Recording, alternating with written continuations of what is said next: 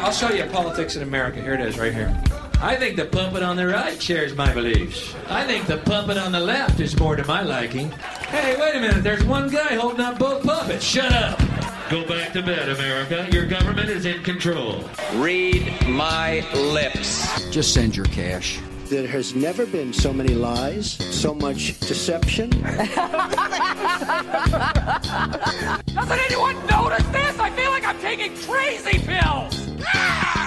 Please clap. It's time for the Mike Madison Show, a new breed of conservative talk. Now, here's your host, Mike Madison. Showtime! Hello to all my podcast people. This is Mike Madison. This show is a little bit different. It's going to have my intro music because, frankly, I love my intro. But this is actually Jameson Haygood's show. He is the host that comes on directly after me at WYAB. He is more of a traditional conservative as opposed to my libertarian views. I think sometimes he's off-put by libertarians, but I think in this episode he calls me a logical libertarian. I'll take it. I think it's common sense libertarianism, to be honest with you. But anyway, we didn't have a whole lot of heated debate, probably just looking at some things from slightly different lens. Many of you are probably more traditional conservatives anyway. I don't know how many people I have actually moved to the libertarian way of thinking. But anyway, we had an interesting conversation. Appreciate everybody who supports the podcast. If you get a minute, you feel like it, and only if you like the show. I would appreciate it if you go to any of the podcast platforms that you use and, I don't know, just rate the show or leave a review, something along those lines. It always helps reach more people, so I appreciate it. Everybody have a great week. I'll see you next time. Enjoy the show. Yeah, y'all, come on in. It's Jameson Haygood, and I am a watchman on the wall here in the state of Mississippi. Get ready to be transformed by the renewing of your mind. We've waited long enough. It's time to get after it. Here we go. I'm thinking this could be my time. This could be my time. This could be my time. Yeah, this could be my time. Well, it's not just my time. It's our time. There's a bunch of us out there. We understand this simple fact right here. When they tried to silence us, it means it's time to speak even louder. So we'll speak up on some issues. In particular, this trans agenda. I can tell you what this trans agenda is about. It's about depopulation, transhumanism, weakening men, destroying families, erasing women, castrating and mutilating kids, destroying women's sports, destroying women's rights, stealing women's place in culture, and lifelong big pharma customers. Welcome in. Phone line to collaborate with me today, 601-879-0002. The email address is jameson@wyab.com, but get the name right so I'll get the email. Jame, there is no I, SON@wyab.com. Follow me on Twitter at Jameson Haygood is the handle. Over on Twitter, the Facebook page is up and running by the same name. And now we also have a goodfight.net, all one word, a goodfight.net, where you can see or hear the latest posts and the latest live shows that we have going. I'm very excited for today for several reasons. Number one, it's just always great when Mike Madison is live and in the building. And then he agreed to stick around and stay on my show and have a conversation about a wide variety of issues, see where we have common ground, because we have a lot of common ground. Give me a chance to say where I have been wrong and where I'm changing, and then put our collective minds together, separate the signal from the noise, see if we can't find some solutions in this setup. Mike, thank you for joining me this morning, sir. Man, I'm thrilled. You know, I've been taken down to my 2 hours a week, so I'm like a kid who a new baby came along. Yeah. I'm just not getting the attention that I normally do, so I'll grab any airwaves I can. We will give it to you here, and I said it when you left. I said it's an open door policy. Don't even knock. Just come in anytime you want to say something. And I'll start us off this way. I told you this before, and I've said this when you're not even on the air. I first moved here 2016.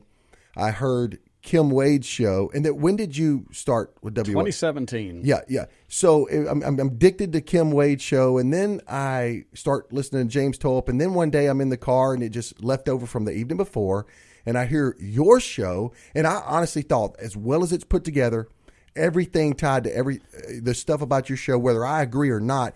I thought you were piped in. I'm not saying I thought you were like nationally syndicated, but I thought you were piped in from somewhere else. Wow. It's that good. And thank you for the encouragement you've given, the challenges you've given me, the support, and everything else, and especially for showing up on my show sitting on that side. Yeah, I'm not used to this seat, but I love it. Yeah. Last time we were here, I was in that seat. I was on your show, which is still odd. This is really Mike Madison's hour. I really appreciate having it. I'm getting used to this. That's right. This was my hour, wasn't 10 to 11 having Haygood on. Man, that's crazy. But I was over there, and I really appreciate. That's why I came to sit down with you that time. We were talking about medical tyranny. We were talking about shots, and then you legitimately tied it to the drug war. Yeah.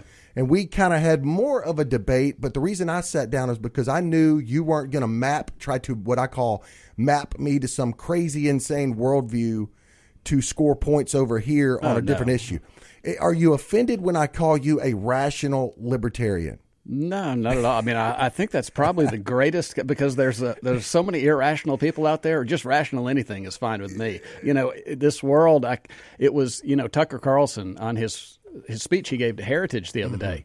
One thing he said, and I played it on my show that I thought was so good. He said, we used to have debates on issues. We might disagree on things, but we would bring facts to the table and debate things back and forth. And you can understand that. I don't blame anybody for thinking something differently than me. We're all the product of all of our experiences and what we've learned and the things we've consumed over the years.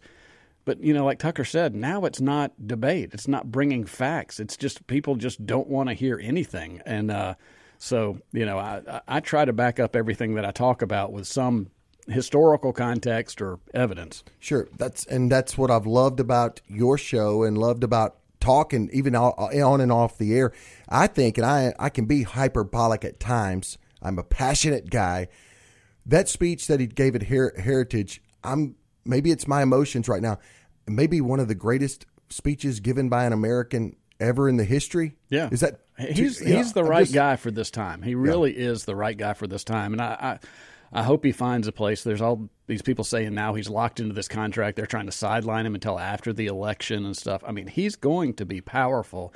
I'm fascinated to see where he ends, but I hope they are not. I hope they do not sideline him because he's an important voice. And, one of the things I really liked about Tucker Carlson is that it's something that I've talked about on this show a lot. I was talking about Jimmy Dore for the last 5 years. You were. And you were. Because he was rational. He wants Medicaid for all. Right. I vigorously oppose that. I think it's a terrible idea. But Jimmy Dore is rational about things. He'll have conversations. He even went on a podcast and got challenged on the Medicare for all, and he backed up a little bit on it. He said, yeah, that's kind of true. I mean, so what I loved about Tucker was that he was not he was not somebody who would turn his back. He would find common cause with a lot of people that might not agree on everything. And I think that's a tremendously positive thing for this country. A lot of people on the left were drawn to the rationality of Tucker Carlson and his welcoming of people that might disagree on, 7 out of 10 things. But the 3 things they agree on are so important that they came together just like Jimmy Dore and Tucker Carlson did. So I really appreciate that about him. I believe one of the things what hurts us the most, because Tucker will have an alternative media source of some sort, whether it's subscription or whatever, and he's going to be out there.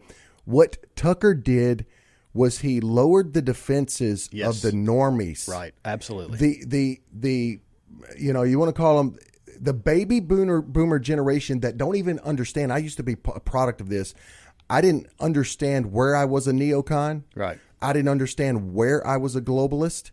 And Tucker's access to that normie group that is so key to us to having more decentralized power, more liberty, or fighting to get it back was key. That's why he was taken off, by the way. Yeah, absolutely. It wasn't that he wasn't going to get 30 million the 30 million he's going to get somewhere else. The problem is it'll be a lot less of that middle normie ground that would hear something from Tucker they wouldn't hear from Mike Madison. Well, the question to me is always, and I'm fascinated by this, I think I should have gone into psychology because I'm fascinated by human nature. Mm-hmm. So these normies have listened to Tucker Carlson for 6 years. He came on the air 2 months before I did, so I might outlive Tucker Carlson with the show. how much of that did they understand and take into, I mean, I don't know how another way to put it, take it into their soul, like really change their worldview versus they agreed with him because he was Tucker Carlson, because he was on Fox News. But if they put an old traditional neocon Sean Hannity into his slot, are these people going to go back? I don't think they will. I think Tucker Carlson was so compelling and so logical that I think his effect will last for a long time, but we're going to see. You're hitting on, when you bring up psychology, you're bringing up how we know things. I've been studying now since 2020, really opening my own mind to where I was an ideologue, where I have us and them. And I believe there's a time for using and theming. I've heard you on your show too talk about using and theming. You're dead on. A guy that I'm following right now, he's a YouTuber, he's a thinker. He's Kevin Thompson from BeyondTheFundamentals.com. He's bringing in a lot of Jordan Peterson. He's bringing in these other thought leaders. Who's the guy from the Northwest? He's got a brother. He's Evergreen. Weinstein. Brett Weinstein. Yeah. I knew you would know. Yeah. So he's bringing in all these guys, which Weinstein's a full-on a Darwinian evolutionist, but I've learned more from him than other things like that.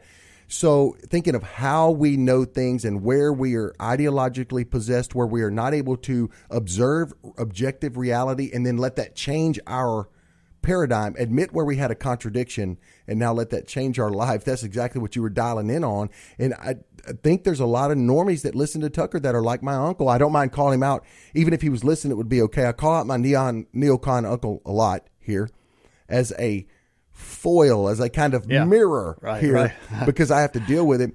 He was amen in Tucker, but if you don't watch it, it really hadn't sunk in to how I know what it is. How is Tucker coming to these conclusions? Right. Yeah, that's epistemology. Yeah, you've got to back it up and you've got to understand what's at the core of these things. And one of the biggest things that I've said, and I used to be, as I said on my show a million times, a Kool-Aid drinking neocon warmongering Republican throughout the 1990s. I supported the Iraq invasion, argued with a friend about it. It's so embarrassing, but I did. I did too. But propaganda is strong. Governments use propaganda. The Soviet Union used propaganda because it worked. It kept people in this horrific communist system for 70 years.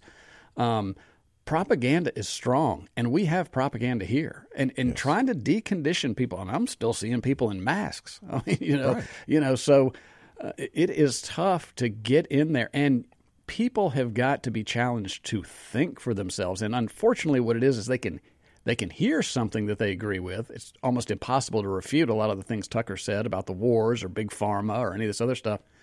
But if you don't have the thought process to get you there when he's gone, suddenly you're at the whims of the next person that tells you something. You've got to learn how to think about these things logically. That's exactly what I'm learning about psychology and how we know things, going back to how someone came to that conclusion versus just willfully asserting another man's opinion on something. So the other thing is when you disagree with somebody, if you're able to articulately restate their position and maybe why they came to that would even be better, where the other side would say, yes, that's what I'm saying. Yeah. And then you start to disagree from there. Yeah. But the opposite of that, of course, is these false dichotomies and straw manning somebody's argument where you don't even understand what the person just said. Right.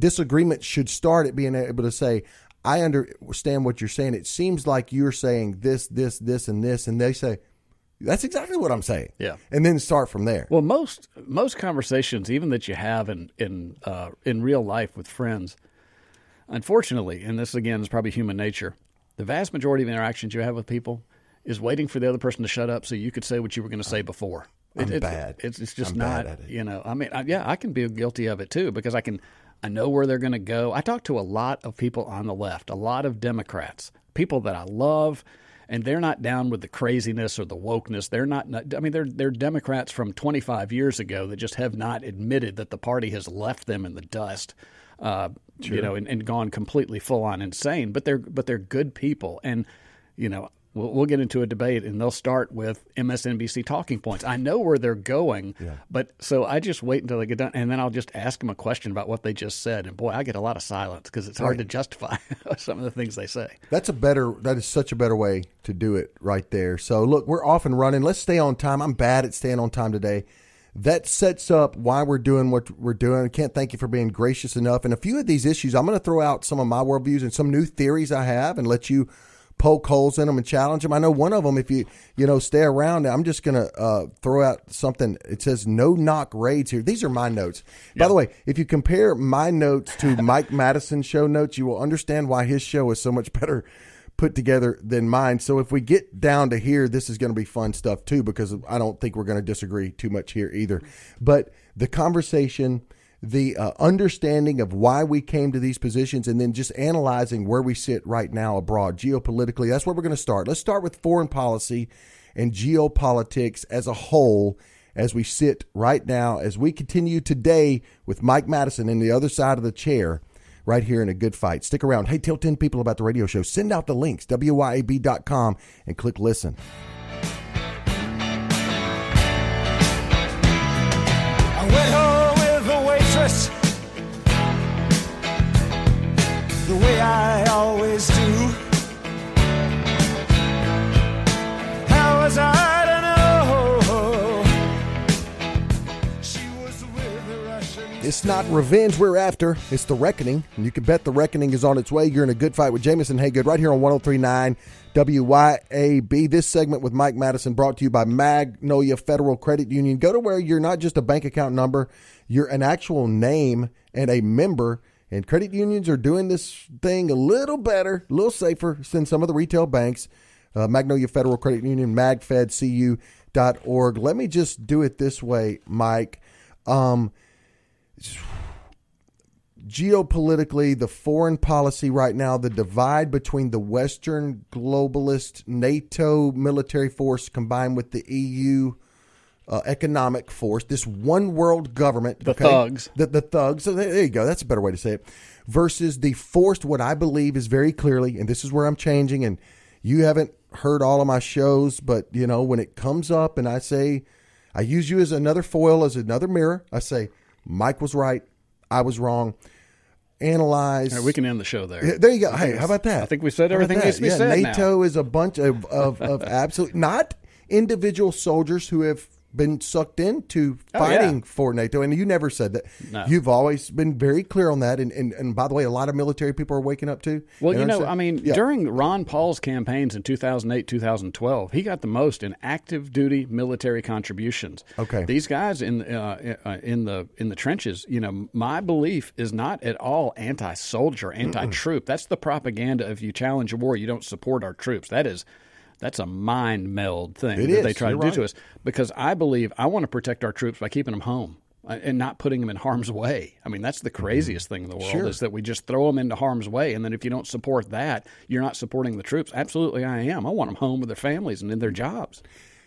Doing things that are authorized under the United States Constitution, not fighting a banker, EU/Federal Reserve, NATO war. Yeah, absolutely. So I believe these instances are absolutely, now hindsight is 2020. You mentioned supporting the Iraq War when it happened. Oh. I did too. The pictures of the fake whether he did it or not, the Kurdish, all the propaganda, by the way, that came out on that alone is proof of military interaction with our day-to-day and media. But anyway, I fell into that. Then I don't know if you've ever heard me tell this story. I was in 2006. I was in Shreveport, Louisiana. I just got a job in pharmaceutical sales. I almost got into a literal fist fight with my neighbor who was a real conservative, and he was challenging the Patriot Act. Yeah. His dad had been illegally, searched and seized and had all this crap under all this stuff, whether he was guilty or not. Who cares? He's innocent until proven guilty. So he had a firsthand, very passionate opinion of that. I thought he was crazy. Yeah. I've changed on all this. As we sit here right now, give me another analysis, kind of a quick analysis of how you explain what's happening in Ukraine, what's happening in China and Russia, this new coalition of BRICS and how the sanctions have played out. Well, I don't have it pulled up in front of me, but, even the Turkish interior minister I read on my show earlier today, that's a NATO member. And she basically said the whole world hates the United States. That Europe is just, they're the lapdogs of the United States. And the Europeans are the ones paying the price for this Ukraine war right now. Right. Now, we will too, and we are through inflation, some of those other things. But, even our allies are turning against us. I mean, we have weaponized the dollar. I mean, is it any wonder? And this is all parties, both Republicans and Democrats, love to sanction. We've been sanctioning China. We've been sanctioning Russia. We've been sanctioning Iran. And guess who's big buddies now creating another world currency? Russia and China and Iran and Venezuela. I mean, we're a dying empire, and we have it is no different than the bully on the playground. After 1991, we were the last man standing, and we ruled the playground. Well, we didn't use it for good. We went around and started taking lunch money and threatening anybody who wasn't, didn't carry water for us.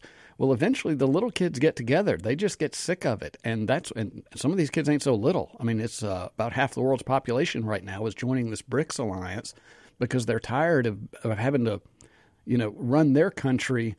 We're scared to run afoul of us, that we cut them off from world markets. We stop them from trading their own natural resources. I mean, they've had it. Yeah, when you say the little guys, and I know exactly what you mean. What's odd about this bunch and the Western at the top people pulling these policy decisions off that are making puppets of the donkeys and elephants, they understand this, but they're still kind of jockeying for power. Russia's sitting on enough resources up there alone, partnered with what China has in minerals and what Russia has in other natural resources, combined with in a market of India and everything. They're sitting here calling our bluff, saying now it's go time, and this is what we're seeing take place. And one of the things that shocked me too, because where I didn't fall victim to was this whole Ukraine-Russia thing. I've been on the right side, quote, of this from the beginning. I saw this coming a million miles away. Yeah.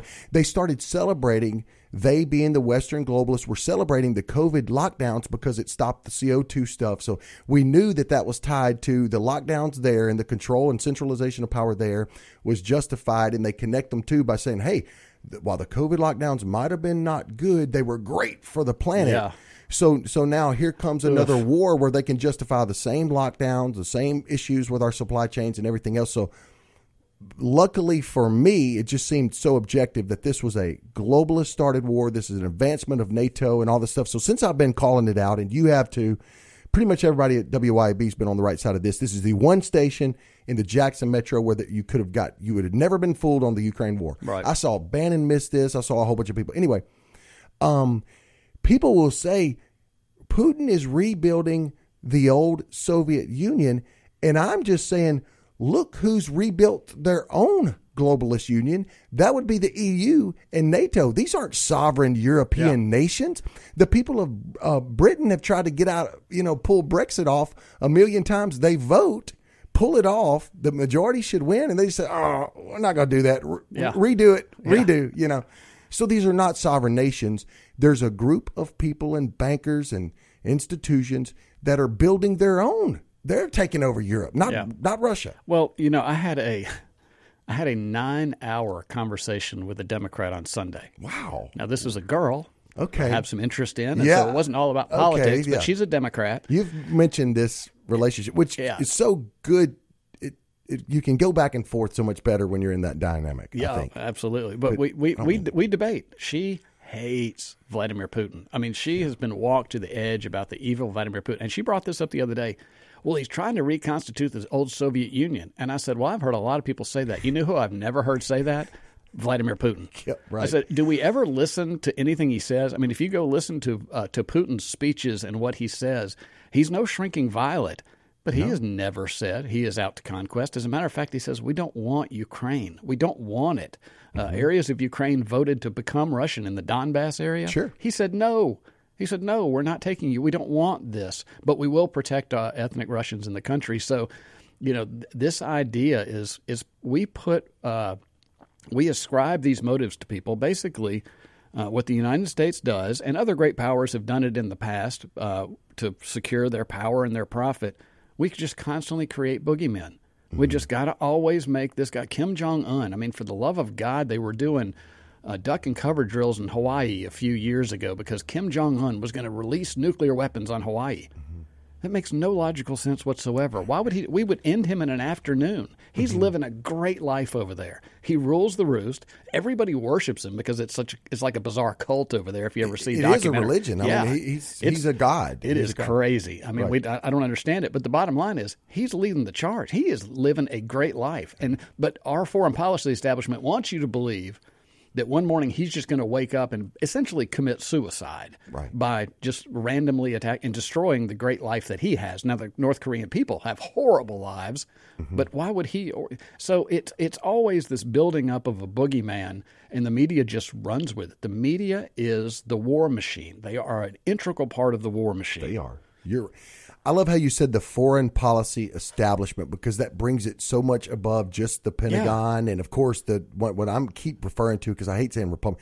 It's donkeys versus elephants. They're mascot teams, and they're all on the same. They're at least all pushing for the same overall agenda, the centralization of power and things like that. So this foreign policy establishment has to have a bunch of boogeymen to justify all the ramping up of the budgets and the war power stuff, and also to make sure they can look into mining your phone at the same time. This seems to be objectively true. This is hindsight 2020 at this point, and how convenient that every single boogeyman doesn't necessarily end up being Xi Jinping, which I also don't want to go to war with. Yeah. That's their business partner. It has to be other nationalists that may be looking out for the best interests of their people, maybe want to back their fiat currency with gold and rejecting the globalist central banks. It's literally 100% of the boogeymen are that fit into that. Well, it is not. I don't think it's a coincidence. I believe it was in the year 2000 that Saddam Hussein said he was going to start trading his oil in euros. It was. In 2003, we're in there toppling him. Sure. Bashar al-Assad, I think in 2005, said he was open to trading Syrian natural gas or oil in other currencies. He's toppled. Gaddafi was challenging the dollar. He was rolling out a gold-backed dinar and I mean, he's certainly been a creep in the past, but it seemed like he had a change. But he was really trying to do something for the African continent. They were going to get their own currency, and it was going to be backed by gold. And we see what happened to Gaddafi. Suddenly he was overthrown and sodomized to death in the streets. It's not a coincidence that all these guys say they're going to trade in something different and turn their back on the dollar, and suddenly they're the new boogeyman. Right. For reasons, wholly other constructed reasons. Assad gassed his own people. Sure. Gaddafi supports terrorism. No evidence of any of these things, but they just say it. But it's just I don't think it's a coincidence that these people were trying to build up their country. I mean, one thing I did admire about Donald Trump, a lot of the things that he said when he said, every country is a sovereign country. They have their own interest. They're trying to make their own country good. He said this about Russia too. Vladimir Putin is a nationalist. He has a great deal of Russian pride. And what Russia might want and what we might want might be different. But it doesn't make him evil because he wants advantages for Russia. And that's the case with all world leaders. I mean, some of them are creeps. As far as I'm concerned, every single leader of most every country in the history of the world needs to be in handcuffs. I can't stand them. They're the worst people are attracted to this power. But the idea that if they do something in their interest, but it goes counter to our interest, they're suddenly a bad person, that's just not accurate, I don't think. I'm not going to add a single thing to that analysis right there. We continue with Mike Madison when we get back.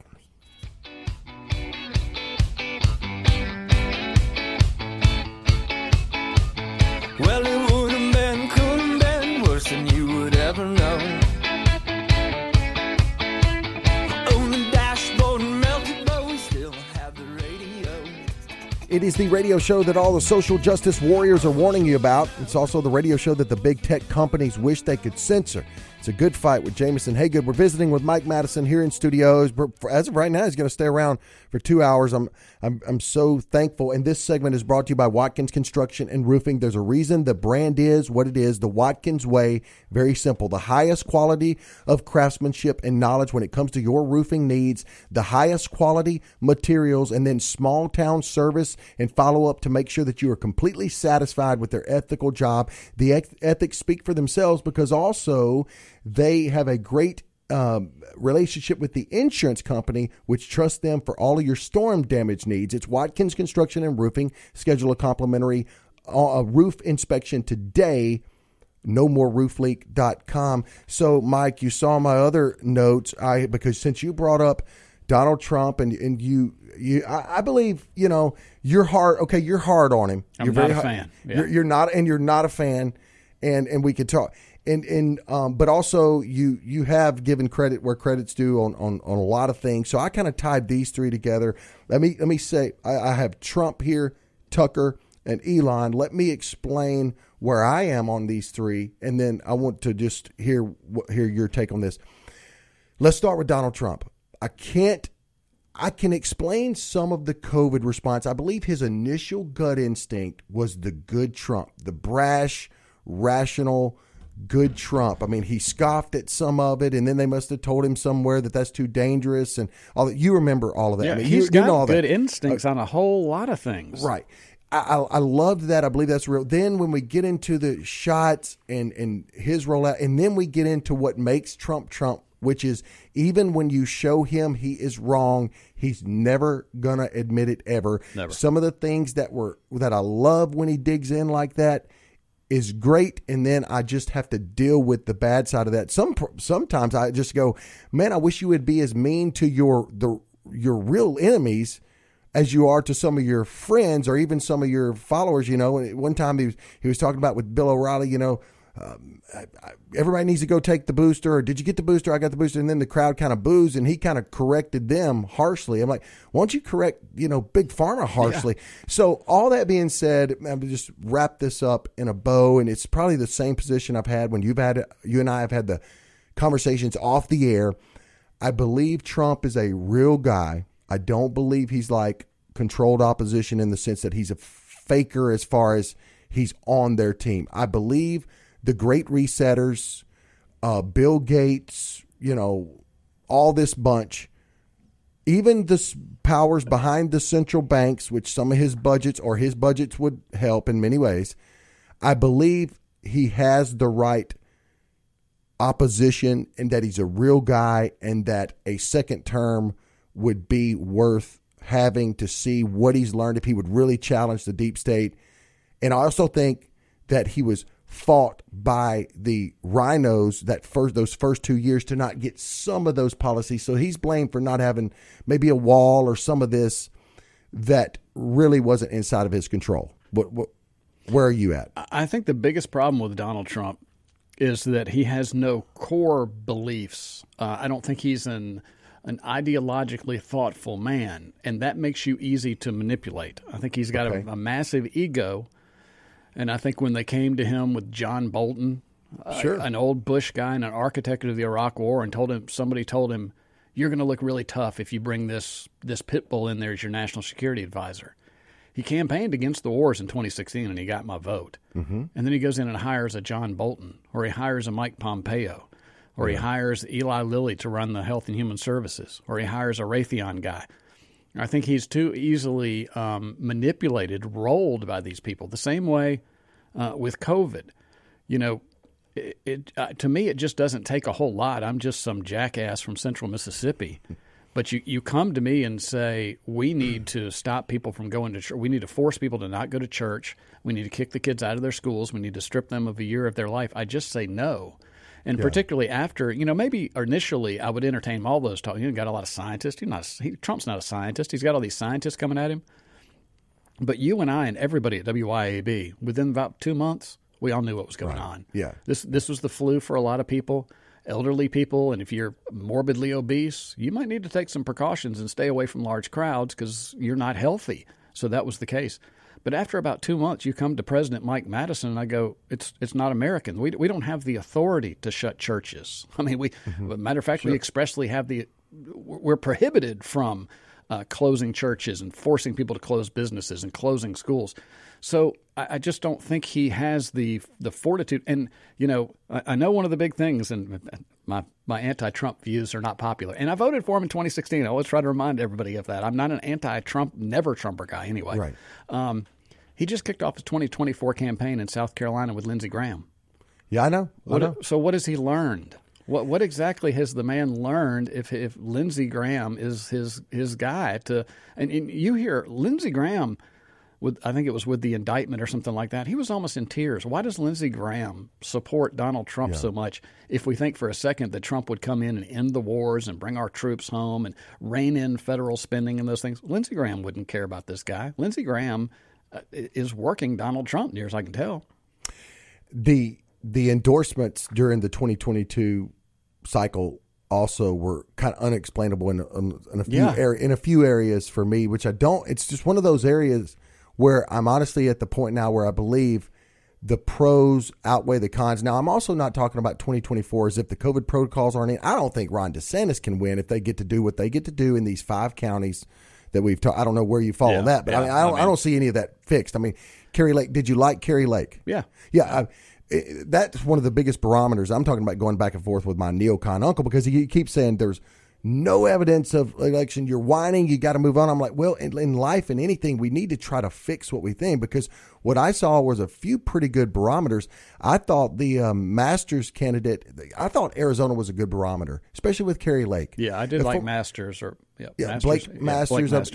And if they can't win out there, neither can DeSantis, neither could a Rand Paul or a Ron Paul. We literally got to get that under wraps before and that's why I don't spend a lot of time on 2024, but I did kind of want to go over that with you to say that I think for me, it's simply a matter of the pros outweigh the cons. And I believe his nationalist intentions are real and would move us back towards a better move back, not a final move back, but a real move back towards nationalizing the manufacturing, controlling the border, some things like that. Well, I mean, maybe so, but we're going to judge this in 2028, and I'm afraid I don't have any faith in the guy that he didn't get the wall done. He can't. One of the best things he did when he was campaigning in 2016 was he talked about how we had this disaster of zero interest rates during Obama, and I was like, oh my gosh, this guy's talking about a huge thing for the American citizen.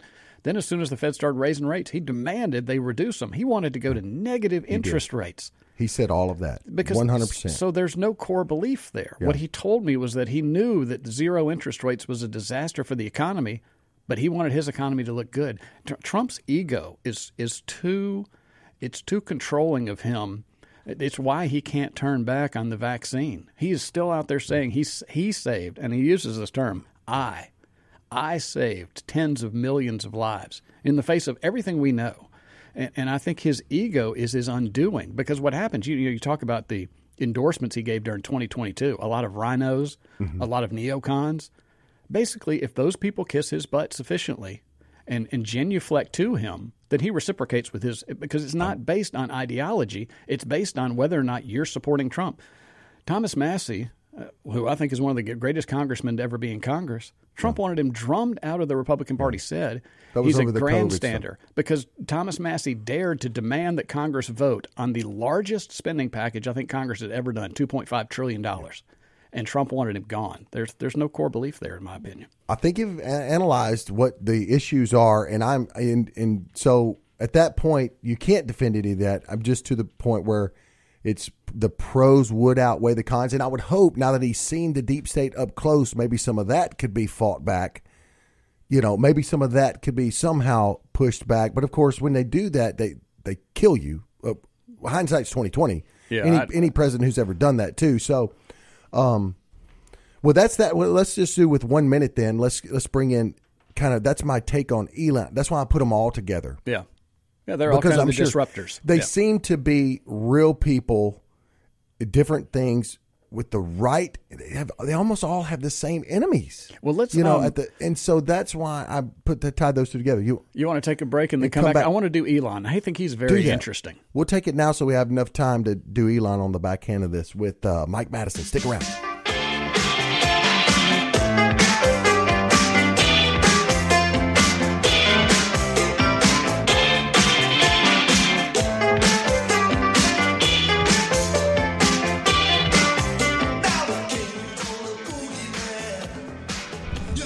It's the radio show for those citizens out there who are awake, not woke. It's a good fight with Jameson Haygood. We're visiting today with Mike Madison here live in studio. Mike, you said you wanted to talk about Elon. hit us with it. Well, I tell you what, I'm going to call an audible here. This is your show. I'm being bossy here. But let me finish. Let me finish Trump and explain something to somebody real quick.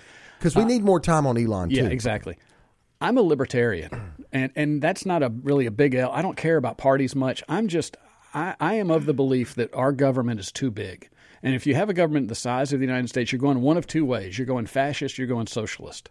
We're kind of flirting with both. I would say. Strangely, at the same time. We got corporate control and we've got socialism. Which you just went there, which that's a major topic for next hour that I can't wait to unpack with you. Yeah. So the problem that I have with Donald Trump is he's a big government guy. That's really probably my biggest thing about him. I mean, his own economic advisor, Stephen, I'm spacing on his name.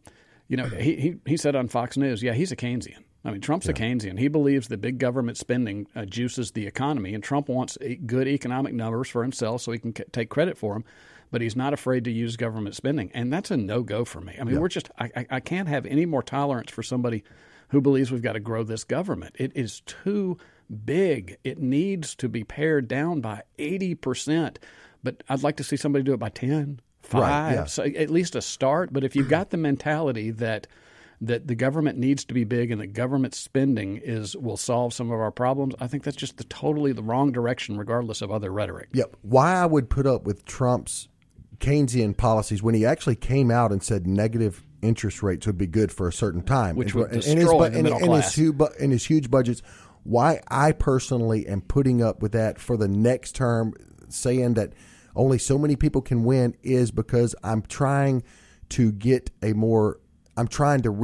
some of the manufacturing and stuff that he does, that he's great on, bad on the budget. So I'm saying, for me, the trade-off for bringing back manufacturing here, sealing off the border, doing some of those nationalistic things that he's good on. He's good on trade.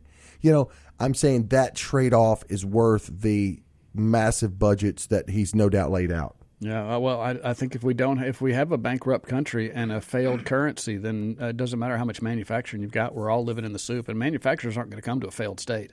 Yeah. So, it's a fair point. At the same time, manufacturing has to be a major key of GDP. It's backwards, right? They need to go hand in hand, no doubt. Yeah. But I'm fighting over the manufacturing right now. We got Mike Madison. He's here, but this is the conversation that I knew would take place. Tell everybody about the radio show, WYAB.com, and click listen.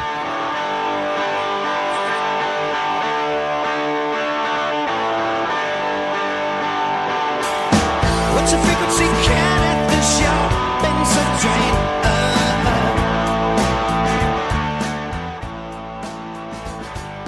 Yeah, you found the right place. It's Jameson Haygood, and I am a watchman on the wall here in the state of Mississippi. Get ready to be transformed by the renewing of your mind. The second hour here in A Good Fight with Mike Madison starts right now. Here we go. I'm thinking this could be my time. This could be my time. This could be my time. Yeah, this could be my time. Well, it's not just my time, it's our time, and there's more of us every day that understand simple things like when they try to silence us, well, it just means it's time to speak up even louder. So we will speak up. As it pertains to this trans agenda, it's simple. We know what it's about. It's about depopulation, transhumanism, destroying families, weakening men, erasing women, castrating and mutilating kids, destroying women's sports, destroying women's rights, stealing women's place in culture, and lifelong big pharma customers. Welcome in. Phone line to collaborate with me today, 601-879-0002. The email address is jameson@wyab.com, but get the name right. That way I'll get the email, jameson@wyab.com. Turn it up. I want to hear the end. Man, that is good stuff right there. We continue with the second hour here with Mike Madison. If you didn't get to join us the first hour, no problem. agoodfight.net. You got to catch it. agoodfight.net, as me and Mike Madison go back and forth and just talk about all the common ground that we have, what's obvious about the geopolitical situation, the foreign policy, and how the Donald Trump situation is playing out and everything else. So now we're going to get into this because I had Trump Tucker, and Elon just back to back to back on my list of things to talk about with Mike. And how I was going to set it off was by saying, to me, these three guys are similar in the sense that it seems to, while all of them are flawed, Tucker being the least flawed of them, let's just talk Trump, Elon. Trump and Elon seem to have the same enemies abroad, the power brokers abroad. They seem to have cancel culture turned on them for certain reasons. And so I am believing that some of their contribution is better than the downsides. Let's now move to Elon. Because yes, sir. All three of those people are disruptors to the establishment. Exactly what we need. Okay. Here's the one thing that I would caveat about that. And I believe that, we're focusing on what you got there. We got Tucker Carlson, who we certainly agree on, and then two billionaires. Right. I think we've got kind of a problem in this country of everybody sitting around and waiting on a savior to come in, and we don't take any action ourselves. I mean, look around Mississippi. We're gonna wait on. We're going to wait on Trump, in 2 years and hope he does the right thing for 4 years. But we're going to let Roger Wicker sail and just keep on going back. Right. I believe the right needs to embrace civil disobedience. I think it was very depressing that the right did not stand up. And I do believe, and this is kind of a weird thing, I guess, but certainly I hate Hillary Clinton with the white-hot passion of 1,000 suns. She's just one of the most evil creatures that has ever slithered away into D.C. Yeah. But if she'd been president in 2020, I think there's a lot of conservative businesses that would have refused to close. You know what I mean? I think that they would have really seen it as an attack from her government. And so we were probably maybe a little bit more wait and see, a little too passive with this stuff. And I think that, we'll talk about Elon, we've talked about Trump.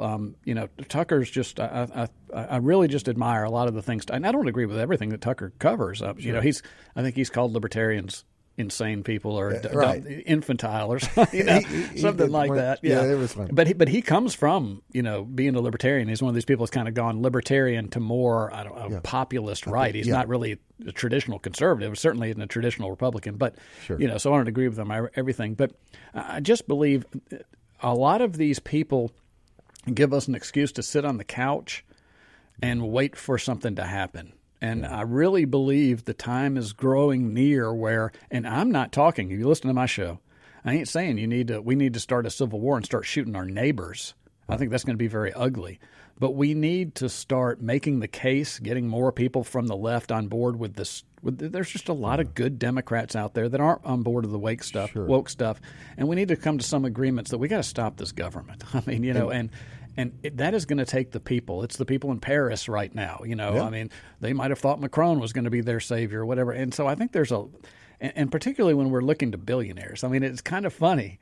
We're waiting for an oligarch to save us. Yeah. Has that ever worked?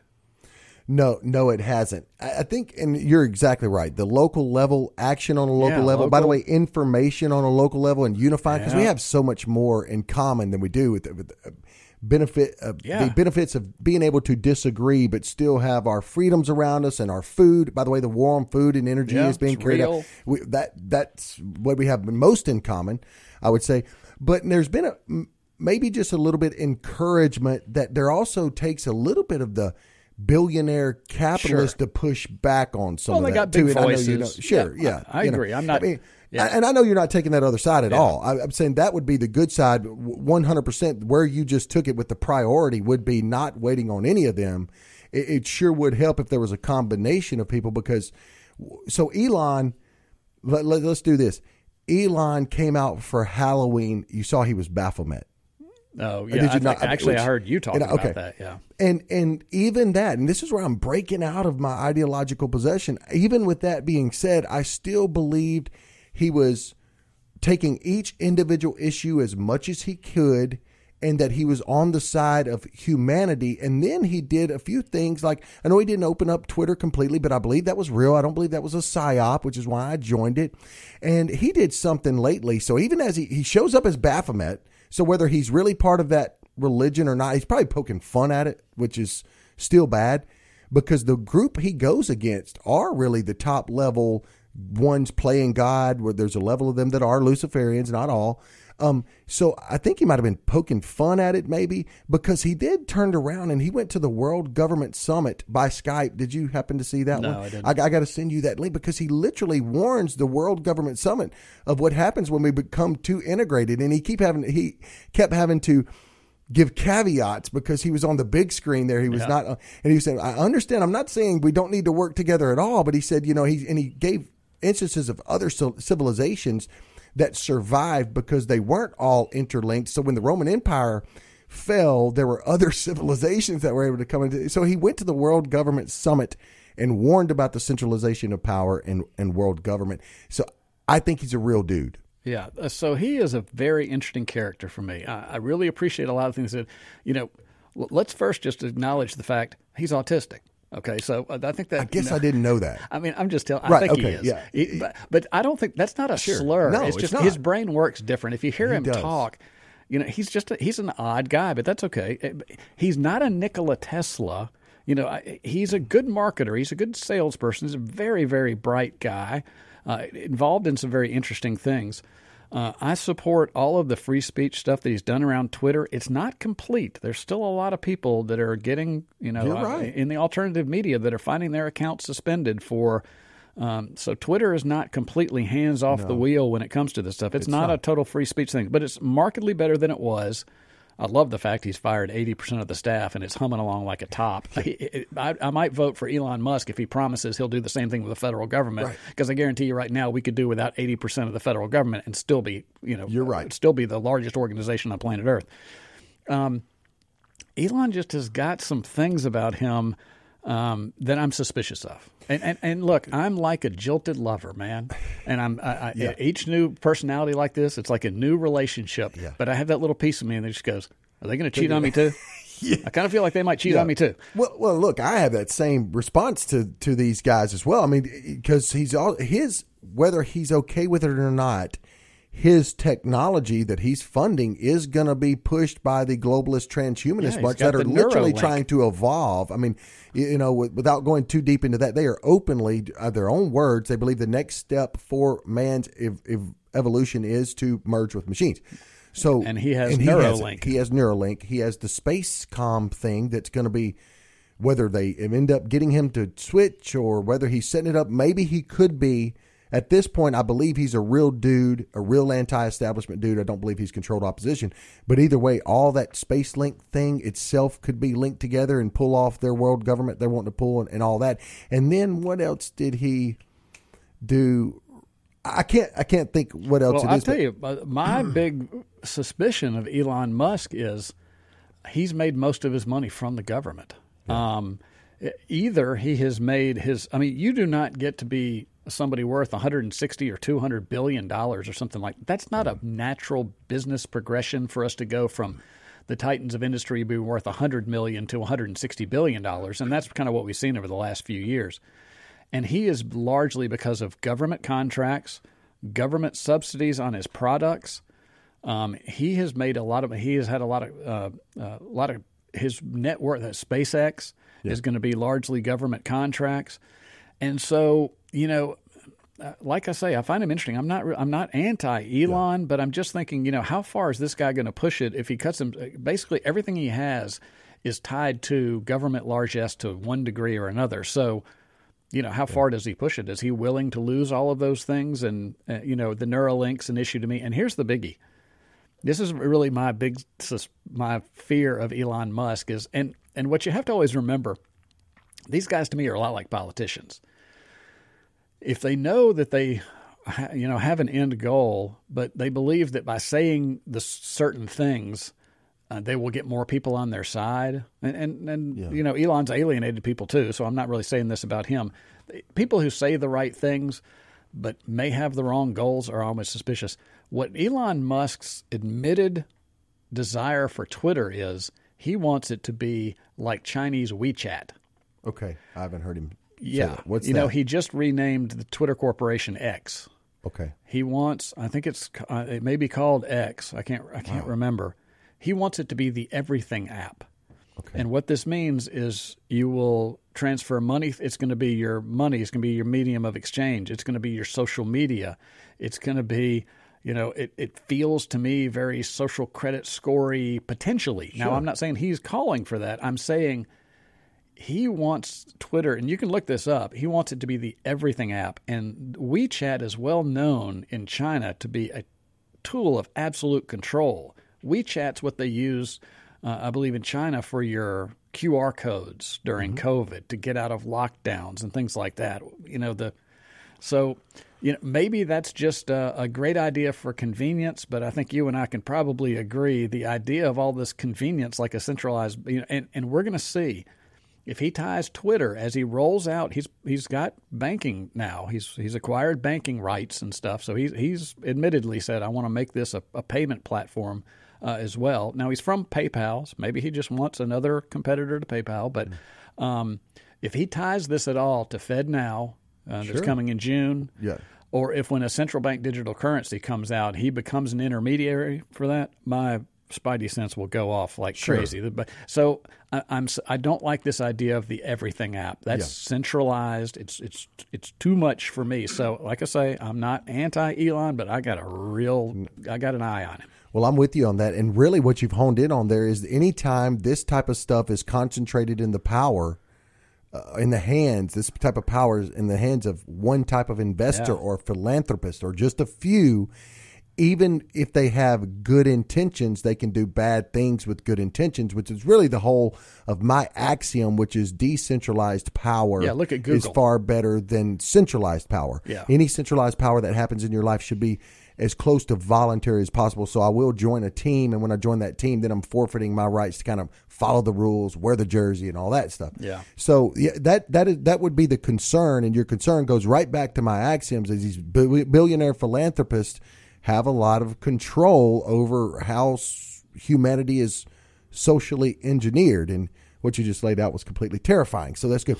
This is a perfect segue because you went into. We're going to take the break right here. When we come back, I'm going to give you my theory on capital G government. I'm just going to let you tee off and see what you think about that. I'm not the only one that come up with this, but I don't think people have worded it this way in a Venn diagram because it's a perfect segue to where we're headed to this. We got Mike Madison here in studio. Use your social media influence if you like the show in order to expand our sphere of influence. No matter how hard you try, you can't stop us now. No matter how hard you try, you can't stop us now.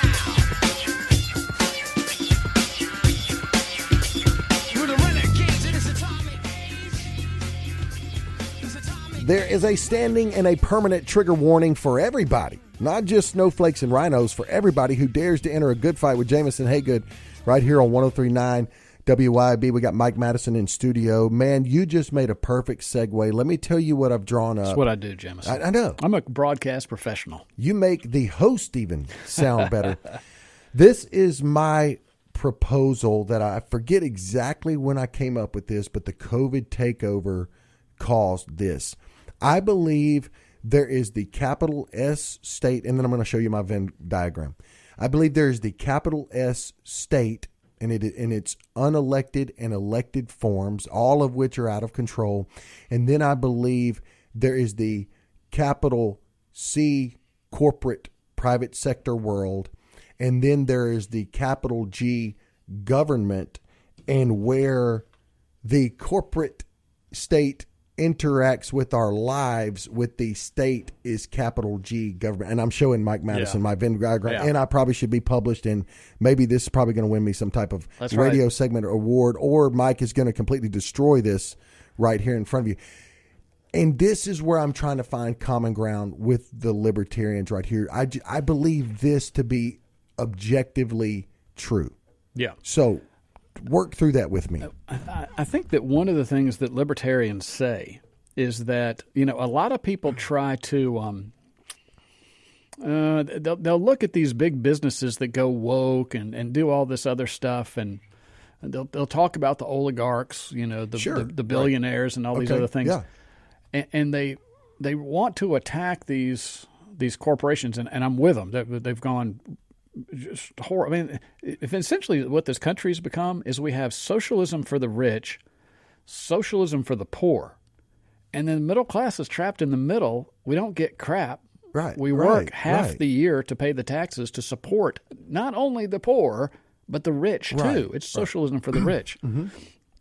I don't think you're ever going to pull the corporate power out of a government that is this size. I think the only solution, you have to shrink the government. You have to at least shatter it into 50 different pieces. Make the lobbyists work for a living. Make them go have to lobby the state houses. When you have got one organization, it's the largest organization ever known in the history of mankind, which is our federal government. And when they've got a wallet full of $6 to $7 trillion every year, they're always going to be compromised. They're going to be lobbied. When that is the nexus, and they also control the Federal Reserve that prints up money. Again, these oligarchs that have got hundreds of billions of dollars, that's not normal. That didn't happen because they had a good idea or a good service or anything like that. No, they got their stock prices are high because the Fed prints up money and people are looking for get some return on it. So they just shovel money at big tech. They shovel money at Google. They shovel money at Facebook. They shovel money at JP Morgan. All of these big things. It's all because of the centralized government and central bank. They've got to be undone. You won't see the tremendous exploding, small business crushing growth of Amazon if you don't have free money coming from the Fed. Amazon couldn't have grown the way that it did. And you know that because it's never been profitable. It might be now, but for the first 20, 25 years, it wasn't profitable, meaning it was just debt-based. It was just borrowing money and people investing in it because all this money was sloshing around. I'm getting a little academic weirdo here. I'm tracking with you. Libertarians are all in their head.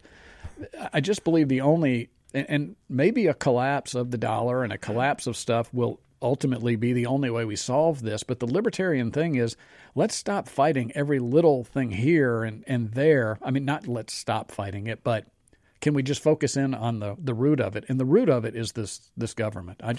It's always going to be corrupt. It's always going to dole out. It's always going to be owned by the donor class, and the donor class is going to keep succeeding as long as we keep sending. I mean, each one of us sending a third to a half of our wealth to Washington, D.C. every single year. We're being robbed. I'm a taxations theft guy. And that money goes out to support the donor class. I mean, we've got to demand a smaller government. And I wish Republicans, the funny thing about, I used to be a Republican. I left the Republican Party. I was a conservative. I don't know. I don't really consider myself a conservative anymore, although I don't really know what that means. I probably have a lot of conservative ideas. It's hard to define. Yeah, sure. So many political labels are weird. But the weird thing is so many Republicans talk about small, limited government. They just don't, to me, they don't mean it. And this is the politicians and the people, too. And I think it's the only way. We have to shrink the size of this government to – the corruption will go away if there's no goodies up there to get. Yeah. Lobbyists aren't going to lobby if Congress doesn't have any power and doesn't have any money to dole out. We just keep giving them so much money to dole out that, of course, the corporate interest and the special interest and the whack jobs are going to go up there and get their way. So I don't hear you really disagreeing with my theory that this kind of capital S state and where these capital C corporations blend together could equal capital G government in our life. I'm kind of differentiating between these. Well, I think those two circles are going to they're moving closer and closer together to where they're about to be completely overlapped. And I like in your solution, because I don't have a lot of solutions for this, because I'm going to take it one step further. And once again, I reiterate, we've already said there's no sandbagging here. I'm not trying to get you. I'm literally. I know you would. You would say, "Come on, let's get into debate." I'm not foolish enough to debate Mike Madison. So I hear you saying the first step to unwinding the corporate capital C government in my life, like say for instance, the kind of government, I know a handful of people that went to January 6th. They were not under Fed investigation. They did nothing wrong. They were 100% like the majority of people up there. And they came back and their capital C corporation fired them. Yeah. And I mean, so just mind blowing stuff. And so you're saying the best way to unwrap for the individual, for the best of our liberty. You can say it. Come on. I almost messed up and said it. Oh, you want to say it. I almost messed up and said it. I would hit the dump button. No. the best way to rein in the corporations as they rule over our lives and social engineer us, and by the way, carry out a whole bunch of the propaganda that you talked about. I mean, the propaganda wing is the corporate side, right? Absolutely. It's the corporate media. So I would say you're saying the best way, Haygood, to rein that in is to start with the government. Well, I'll tell you, that's a very interesting solution, and I believe you're right. I believe at least somewhat right. Libertarians have been attacked by Republicans really up to the 2022 elections, where it was kind of odd. The funny thing is, it seems like and I think it's Thomas Sowell has said it, some other people have said it, that the Republican Party seems to have its roots in libertarian ideas. They just somehow, screw them up. I implore people to look at the Libertarian Party's Twitter feed. I'm not a big party guy. The Libertarian Party just a couple of years ago was a train wreck. Actually, like maybe a year ago. It was full of wokesters and stuff like that. Interesting thing is it's small and nimble, and it was taken over, and it turned on a dime, and now I think it's killed. But what you'll see them put out message consistently, and I encourage people to do that, and then contact me and tell me where you think they're wrong. So they will put out a list like once a week where it just says, end the Fed, end the IRS, end the CIA, end the ATF. That's what it needs to be. I talk, and you talk a lot about it too. We're fellow travelers in this. We talk about the Federal Reserve.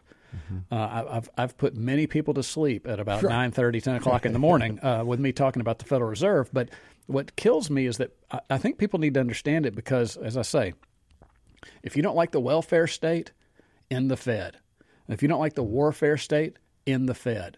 If you don't like these huge corporations, end the Fed.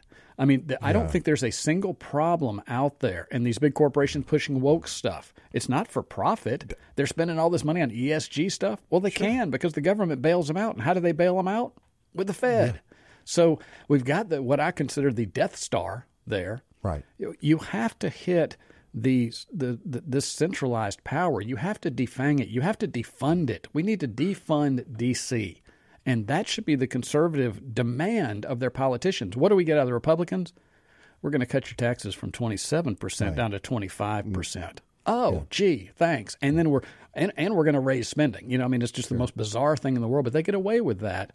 Republicans need to hold their feet to the fire or start sending real people that are committed to small, limited government. It's going to take a while to turn it around unless it just collapses, but I don't think there's any way you play whack-a-mole with fighting corruption as long as they've got this giant bucket of money to dole out.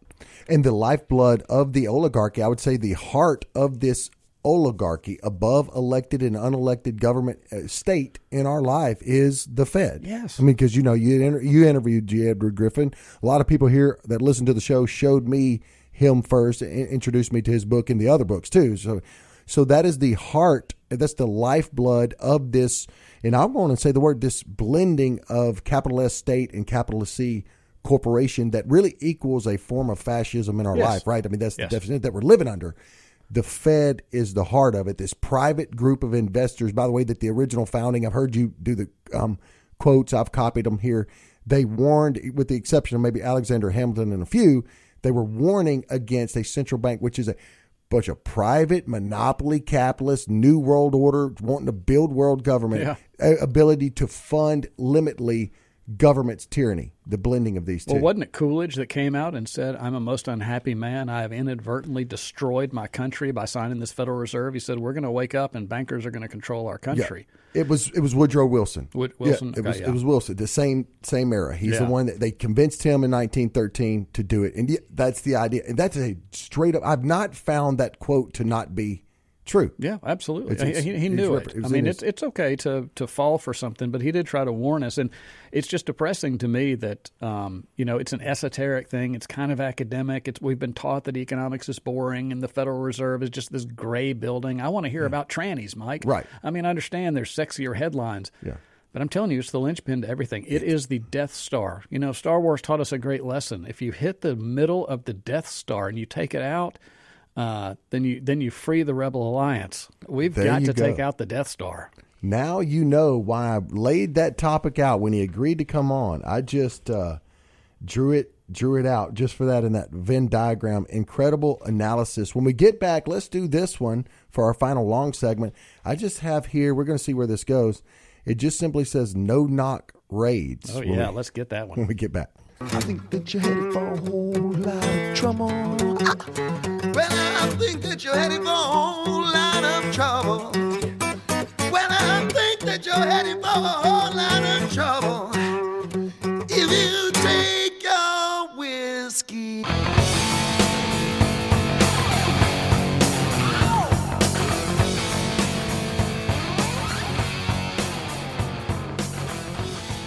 We're exercising every single one of our God-given rights right here in A Good Fight with Jameson Haygood, visiting with Mike Madison today in this segment with Mike Madison, brought to you by Bruce Bennett and Eye Gear Optical. It's 2635 Highway 80 East in Pearl. Bruce Bennett is so good at fitting your eyeglasses to your face and your lifestyle and your budget. Many of you don't even know how uncomfortable your glasses are because you've been dealing with them so long. Give Bruce Bennett a chance. Take your prescription to Bruce Bennett. Also ask him about the Q-Lux lens. Zero distortion. It's made out of Trivex material. It's like wearing safety glasses, but you see better than you ever have before, and your glasses actually fit your face. Do business with somebody who understands what we are fighting for in this country, in this republic. It's Bruce Bennett, Eye Gear Optical. Okay, Mike Madison, I was wrong. I don't have a full solution, but I was completely wrong.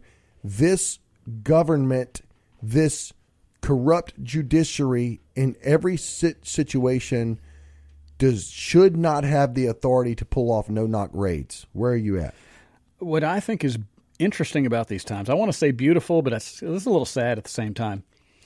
Libertarians since the 1970s started to see that we were building this police state, essentially. Yeah. And had been warning about it all along. I think even you played it. I think Stephen played it. 1988, Ron Paul was calling to end the FBI. Yeah, I've played that. People have ignored libertarians for decades now, and now they go, FBI doesn't really seem to be on our side. They kind of seem to be a tool of the government. They ignore the fact, and the problem I have is that most everybody thinks this is new. Yeah. J. Edgar Hoover ran the FBI for 37 years as a complete inception. thug. Right. I mean, he was blackmailing people. 100%. He was, compromising Congress 100%. people. Yeah, it's been corrupt since it started. I'm not saying every FBI agent is bad, but the institution, we shouldn't have a state police. The founding fathers would roll in their graves to think that we don't have 50 sovereign states and we have this federal police force, in many cases a secret police over the top of us. Yeah. We've built a police state in this country, whether we want to admit it or not. And that's not popular in conservative talk radio because conservatives are thin blue line guys. I know a lot of cops, worked with a lot of cops, like a lot of cops. I want them to focus on the heroic work that they do, which is saving lives and tracking down criminals and predators on the streets. Unfortunately, about 70% of what they do is enforce laws by a corrupt political class. Yeah. They pull you over for seatbelts. They pull you over for helmets. If they find a plant in your pocket, they're going to roust you and take you to jail and destroy your future. Yeah. We've built a police state here. We went from I think it may have been 1990, we had 3,000 FBI raids on Americans' homes. We're now up to around 85,000 a year. That's a police state. I watched videos just a couple of days ago. Some people had an unregistered Bitcoin machine. The feds brought 50 officers, the battering ram, and went in a no-knock raid at, I think, 4 o'clock in the morning, rousted everybody from their sleep, and destroyed this house because they didn't tell the banks they had a Bitcoin machine. Yeah. And I think conservatives are late to wake up to this. We won't have time to get into it, nor probably people don't want to, but the drug war has created a police state. It's what's funded this thing, and it's being turned against us. So it's interesting to see people kind of waking up to this. I hope that it's not too late. A lot of people talk about, well, we need to take this country back. They're not coming to take our guns. I'm ready to fight the Civil War. We understand who they're going to use to take your guns. It's going to be the police in no-knock raids. So, I think conservatives are late to the game. Hopefully they're waking up and realizing we've given too much power to the state, and I mean that on local, state, and federal level. And we've created an armed, militarized police force. That typically does not end well, particularly in a country that's supposed to be free.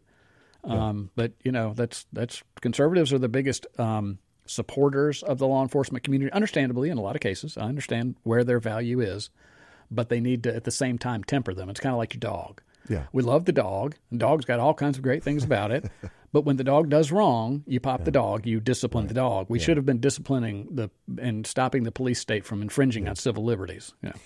Yeah, and I want to get into a few instances that had that still trouble me with some type of raid that this make me hesitant on anything. But look, when you just laid out the Bitcoin thing, whoa, that doesn't even include Simone Gold. Yeah. Simone Gold, the preacher that was up in New York, and he was standing in the way, did the abortion thing. He told it, according to every account, he told the guy several different times, get away from my 12-year-old son. Right. And he the last time he did some type of push, it wasn't even a violent thing. And all of a sudden, one thing saying you're coming in, this is assault, you're going to face the full weight of the law. No, it's how they raid your house. Yeah. That's the terrorism. Well, the funny thing is you can show somebody footage of the exact same act that takes place in, name the other country, Australia, even some of our Western. We would look at that and go, oh, my God, look at the Australians. The government's running roughshod over them. Then they do it here, and we have people crawling all over each other trying to justify why they had to do it that way. Right. And I'm like, no, it's the same. It is the same police state tactics used here that are used in authoritarian countries around the world, that we would be mortified if we saw it in Soviet Russia. Right. It's just that we have it here. Oh, by the way, the same NATO, EU, World Economic Bunch is blaming Russia for something that they're all doing. What we saw with Canada, we saw it here, then we saw it in Canada, we saw it in Australia, and they just get to ignore that, and we don't see that bad of footage from Russia. Even so, anyway, and that being said, now this point forward, all you have to do, which is why I say you have to take that authority away from them, because as soon as you're the political enemy, now they don't even have to have a justifiable reason. Right. For the next point, it's going to be he showed up here or he did this, whatever, and it's a literal terrorist tactic that they're using. We have 4 or 5 more minutes in this segment because I want to come back with the final segment and have you lay out your solution of what some good things with the pendulum swinging back and forth. Now, I do understand there's some things that concern me, I guess, because they're always going to say Haygood is doing this illegal thing, so it justifies jockeying up and going and kicking in his door eventually. Yeah. But I guess there are some scenarios where you would think you need the element of surprise, and so I'm still troubled by that. Like, say it was a kidnapping thing. The problem is every time they're going to say, I have kidnapped somebody. Yeah, when they want to come after me, they're going to say, I have somebody in there kidnapped. They're going to get the judge to sign off on it. Yeah. And they're going to, terrorize my kids. They're going to see me. Dude, the number of times this has happened over January 6th, I feel for the kids. And I know you do. Thinking about my father being drug out in that situation is absolutely, and I want to turn you loose on this, but the final thing is, what is concerning and more reason why I say, nope, they can't have this authority, it was a mistake, is you should not be able to get enough people to jock up and do that, is the whole thing. History the very has told fact us that you can is a problem. Yeah, history has shown us that people will do what if their job depends on it. The police, the military. I mean, look at what our military has been asked to do. I don't fault them, but they have been programmed, trained to do some pretty atrocious things around the world that if another country was, well, right now we're screaming about Russia doing what we did to Iraq. Sure. We're calling it an atrocity when Russia does it. Oh, we did it a lot rougher than Iraq. I mean, Putin didn't turn out the lights and water on Ukraine. We reused depleted uranium. We have, we had taxi cab to the dark side. Basically, we went into Afghanistan and said, hey, anybody who turns in a terrorist, we're going to give you $25,000, which is like $1 million in Afghanistan. They started turning in their neighbors. I would imagine if I had an ex-wife, I would have turned her in. I can guarantee you for $25,000. Can you imagine what that does? The bottom line is when you give, as we said, they're always got to create a boogeyman. One of the biggest boogeymen out there is drugs, because drugs ruin lives. They really do. It's horrible. It's easy to point to how bad they are, but what we did in response to it, number one, it's not effective at controlling addiction. It's not effective at controlling drugs. It creates criminal gangs. I can go on and on about the adverse consequences of the drug war, but what it built was a police state. Yeah. I just don't know there's many, if any, things in history where they go, well, the government got more and more powerful and the people got more and more free. Right. Has that ever happened? I mean, we fought a war against the largest government in the world at the time, the British Empire. And we started off with just a scrappy little group of people that pretty much said, hey, we got a bunch of land here, go out and take some. You're going to kind of come together. And I mean, it was a study in freedom. And we leapfrogged over countries that have been around for millennia Within a couple hundred years, we were the world leader. That's what freedom does for you. Now we've taken the exact opposite track. I mean, there's just not ever a time where the government, whether it's the Romans, the Portuguese, any empire, the bigger it got, the less free, and ultimately their empires all collapsed. So people just have not been careful enough with granting all this power because the authorities always tell you, it's not for you. It's for the bad guys. It's to keep drugs out of your kid's school. You know, it's easy to make anything sound good, but by now we got to clue into there's just all kinds of unintended consequences, and ultimately the government will abuse any power you give it. When we get back, we're going to have Mike Madison close us out with his idea on the positive aspects and what things are changing with this objective reality that the centralization of power and the culture of corruption is out of control, but there's some good news on its way. Final segment up next. I was born, a shotgun in my hands, behind the gun, I'll make my final stand, yeah, and that's why they call me bad company. It's psychological inoculation against globalist propaganda. You can get your daily dose right here in A Good Fight with Jameson Haygood, visiting our final segment here with Mike Madison. So thankful that you joined me, man, and everything. Love the conversation. By the way, I'm going to put this out on my podcast. I can't wait. This is an automatic rerun for me. Talk about, and I've heard you talk about before, the pendulum swinging back and forth, but you have specific instances, and we all do, of how this just false reality created by the cultural Marxist religion, it's certainly adopted by the Democrat Party, the woke corporations, it's backfiring. It's jumped the shark. I mean, it really is just, it's going insane. I wanted to read this. I read it on my show, but I think it's important. Because I think that one of the things that they do in this country to get away with what they get away with is they pit us against each other. And I've got problems with the radical leftists. I've got problems with the Antifa types, but they're really a very small group. There are some good Democrats out there, and I think it's time for people to reach across the aisle on the biggest issues, which is curtailing this government corporate takeover of our country. I ran across this tweet. Kevin Bass, he's a PhD. He said, I'm a liberal atheist, voted for Biden.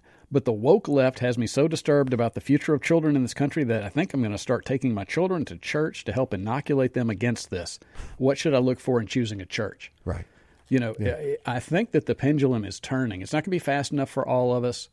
And I just want people to understand, I mean, in my opinion, the corruption of the FBI is not new. Quit thinking it's new and that the next guy is going to reform it. It'll go right back to what it was 10 years ago. It's always had problems. The media corruption, the corporate corruption, the revolving door in Washington, D.C. It's really in people's face right now. Trump did help illuminate a lot of that stuff. Much credit to him for that, but it's not new. So don't think that your guy's going to come in and change all that. We need to change the structure of everything. Yeah.